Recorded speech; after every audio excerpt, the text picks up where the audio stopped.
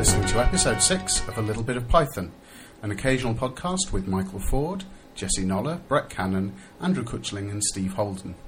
This is a special episode recorded at PyCon Atlanta 2010. If you have any feedback, suggestions or just flames, you can email them to all@bitofpython.com.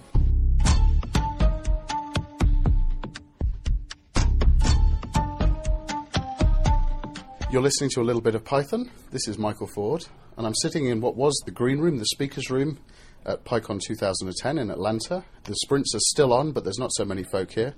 And I'm sitting here with Van Lindberg, who is one of the members of the Python Software Foundation. He was the chairman for PyCon, organising it, and well, we'll find out if he's up for the challenge again. Van's a very, very clever guy. He's an author, very tech-savvy, but he's a lawyer, and we don't hate him.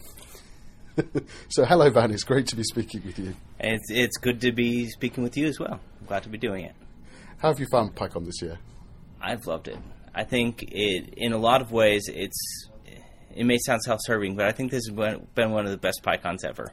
We've been able to, over the course of a couple of years, iron out some of the little wrinkles that inevitably come up. And so I think that we're getting to the point where we're pretty good at this. And it's a lot of fun. Cool. And how many years have you been involved in organising PyCon? In organising, this is my third year. I did attend 1 year before that. So I've been at PyCon at least 4 years. And then organising for 3. That's the same. This is my fourth PyCon. And even in just the space of 3 years, I guess, end to end, PyCon has changed quite a lot in that time. And one of the ways it's changed has been the number of attendees. Oh, yes. We are... If you look at 4 years ago versus today, it looks like we're going to be almost exactly double the size. Our best estimate right now is that we had over 1,100 attendees. Really, 1,100? Yes. So that's the best ever. Yes, it's the largest ever. This is also the largest in terms of the amount and variety of material that we've ever had. We had an extra track this year. Is that all right? That's right. We had 5 tracks, which was 95 talks. We had a total of 28 tutorials, and we also had the poster sessions this year. That was another new thing for PyCon. How do you think that went? I think it went incredibly well. I heard a lot of people say that they were planning on submitting posters for next year. The only complaint was that we didn't have enough. So this year we had a tremendous trouble selecting the talks. We had about twice as many talks as we did slots to put in them. So that was a very difficult job. But I think we were able to accommodate almost all of the people who wanted to do poster sessions. So you're saying next year selecting posters is going to be just as hard as selecting talks was this year? I think that's right. And we're already getting ideas for talks and posters for next year. People are just really excited. One of the things in particular that we're going to be doing for next year is Extreme PyCon. Ah, right. This sounds great. We're borrowing a page from the late 1990s or early 2000 marketing materials, computer marketing materials. Everything had to be extreme. But this is going to be a series of sessions, talks, one in each time slot, where we're going to be finding domain experts and people who are really good communicators and telling them, talk like you're talking to your peers. Talk about the problems that you're facing and how you're addressing them. And it gives them permission to skip some of the introductory material because we'll have 4 other tracks of talks, a lot of which will have introductory material. But for those who really want to have the mega advanced stuff. Yes. I mean, we've got some enormously clever people in the Python community. We've got people like Ian Bicking, and we've got the PyPy guys, we've got the Unladen Swallow guys. These are enormously clever people, yet people have still seemed reluctant to submit the sort of really advanced talks. It was interesting that the most popular talk, or certainly it seemed that way to me, was David Beasley's talk on the internals of the Python Global Interpreter Log. Something not for the faint-hearted. Yes, I think what it is that people are afraid sometimes that if they talk about something that is somewhat hard or somewhat obscure, there just won't be as much call for it. It won't be as popular. Right, but I mean, Alex Martelli, Raymond Hettinger, these guys do advanced talks on Python patterns, the Python internals, and they're always very well attended. I think people are also nervous of pushing themselves forward and sort of saying, hey, I'm advanced, I can do advanced stuff, and they sort of, it's a bit easier to do a middle range talk, perhaps. I think that's true, and that's one reason why we're trying to line these up early. We'll give people a whole year to come up with something that Start preparing your extreme PyCon talk now. Exactly. I'm really looking forward to that. That sounds like it's going to be great. So, did you actually get to go to much of the talk? I imagine you were kept fairly busy during the conference. I got to attend 3 sessions. 3 sessions? Okay. Yes. Which is... Out of how many talks did we have? 95? Yes. Man. Most of the time, you sort of feel like a bee, flitting from one little spot to another, back and forth, because you sort of need to keep your finger on the pulse of what's going on. Still, I was very excited. The one that I liked best was natural language processing with NLTK and Hadoop. Wow. And so Hadoop is a distributed platform, right? Is that the Yahoo guys? Yes, it's a Java implementation of the MapReduce framework. Right. And what they talked about is being able to apply natural language processing techniques across a cluster using Hadoop. Wow. I think that sounds really interesting. I think libraries like the natural language toolkit, and then there's frameworks like SciPy, and you find whole sort of domain areas where the Python libraries are the thing to use, and that they bring people into Python, the scientists and the engineers. I think so. I mean, there are a lot of little islands of Python users. Animation, particularly animation pipelines, is completely owned by Python. It's the de facto integrated scripting language in just about every major animation product. Yep. I did an interview earlier on with Paul Hildebrandt of Disney, and they use an enormous amount of Python in their animations. Yes, and not just Disney. Pixar, DreamWorks. It's Weta. Yes. Every one of them. The entire industry is more or less standardized around Python as the scripting language interface. So how did you get into Python, Van? Well, I was before I was a lawyer, I was a programmer and programmed in a dozen different languages of different types. Was this at college or before college? This was at college. I had done some stuff before college, but not real serious. And when I came to Python, I just fell in love with it.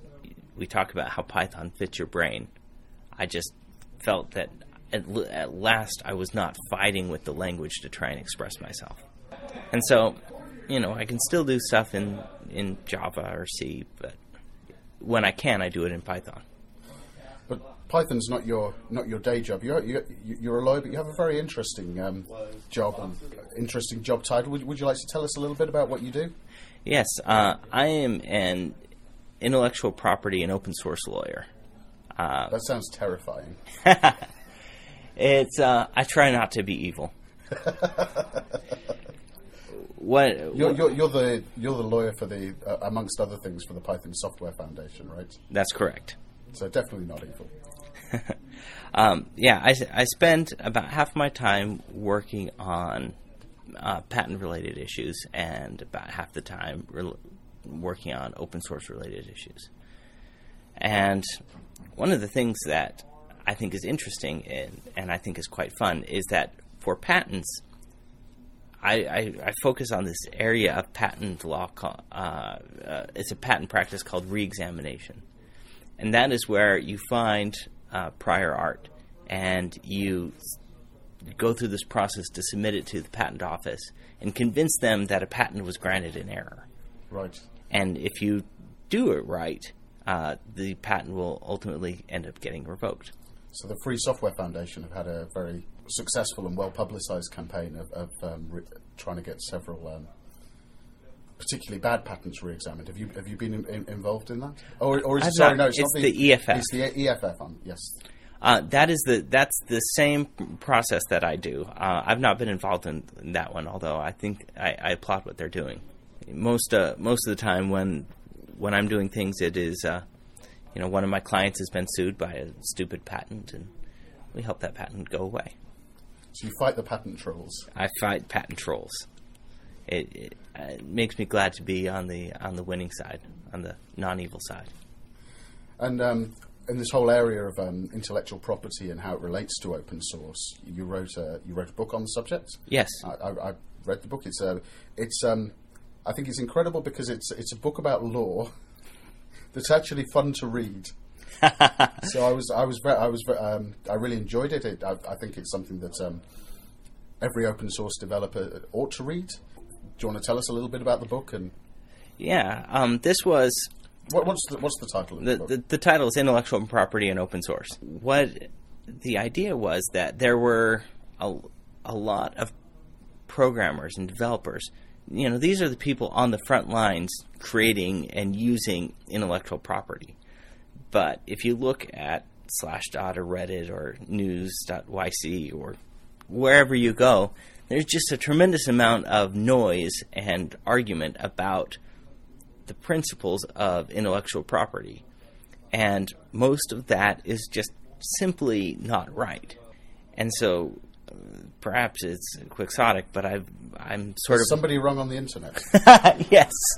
There's somebody wrong on the internet. So you set out to put them right. I set out to put them right.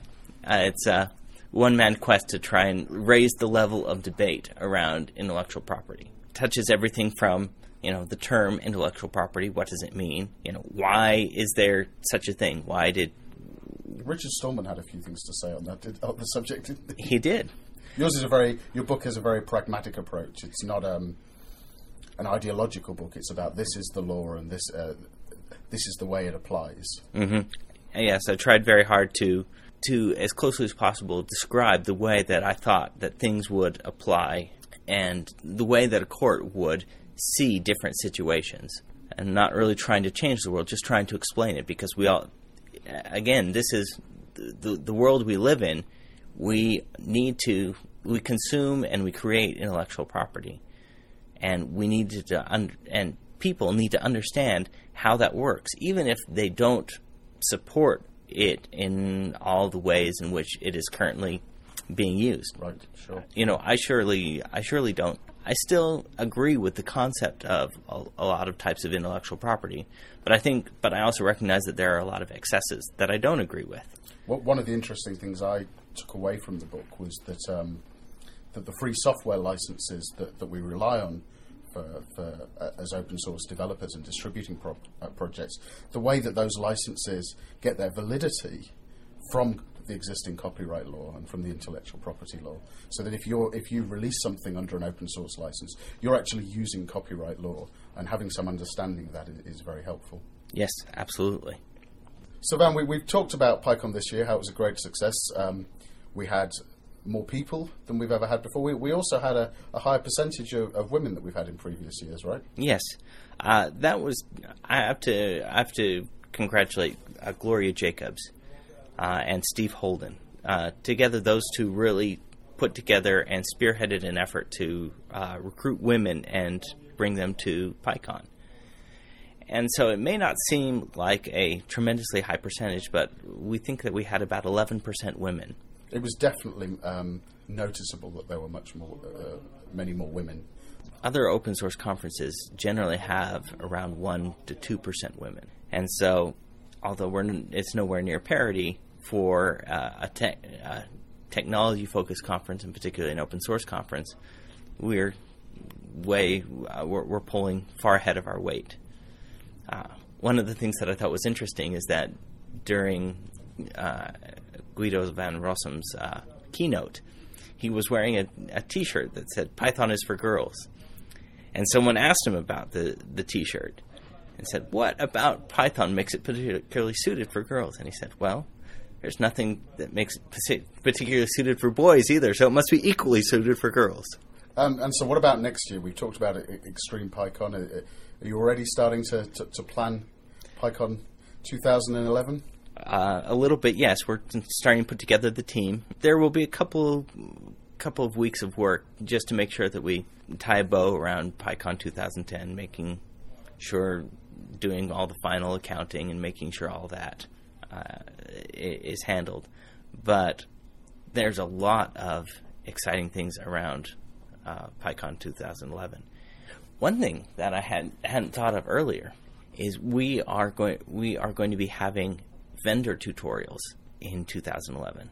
Now, this is something that we've never done before, and these will be in addition to the regular tutorials.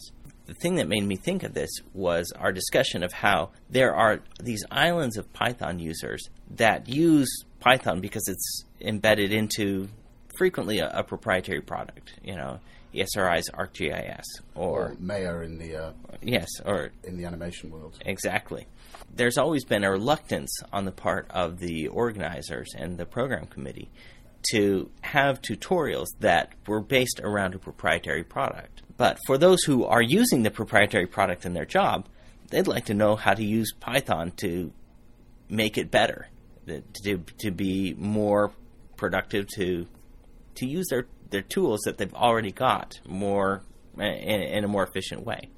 And this is perhaps a way of reaching it. There are a lot of companies and organizations who use Python who we haven't really been very effective at reaching, I don't think. I think there are tens of thousands of Python programmers out there who would get an enormous amount out of PyCon, and by reaching into the particular islands that they're working in, this is one way we can bring them into the community a bit more. Exactly. PyCon is such a fantastic experience, and it allows us to address the entire community. We have a growing ecosystem of people who are embedding Python and using it in all sorts of places. And of course, there's IronPython and Jython, both of which in recent years have really grown in popularity and bringing Python into other programming communities as well. Yes. And so having sessions dedicated to integration with those other platforms and those other products, I think will be a tremendously interesting and valuable part of PyCon 2011. Well, it sounds like it's going to be great, so I'll see you in 2011 at the next PyCon, Dan. Sounds good. Thanks very much for Take talking care. to us.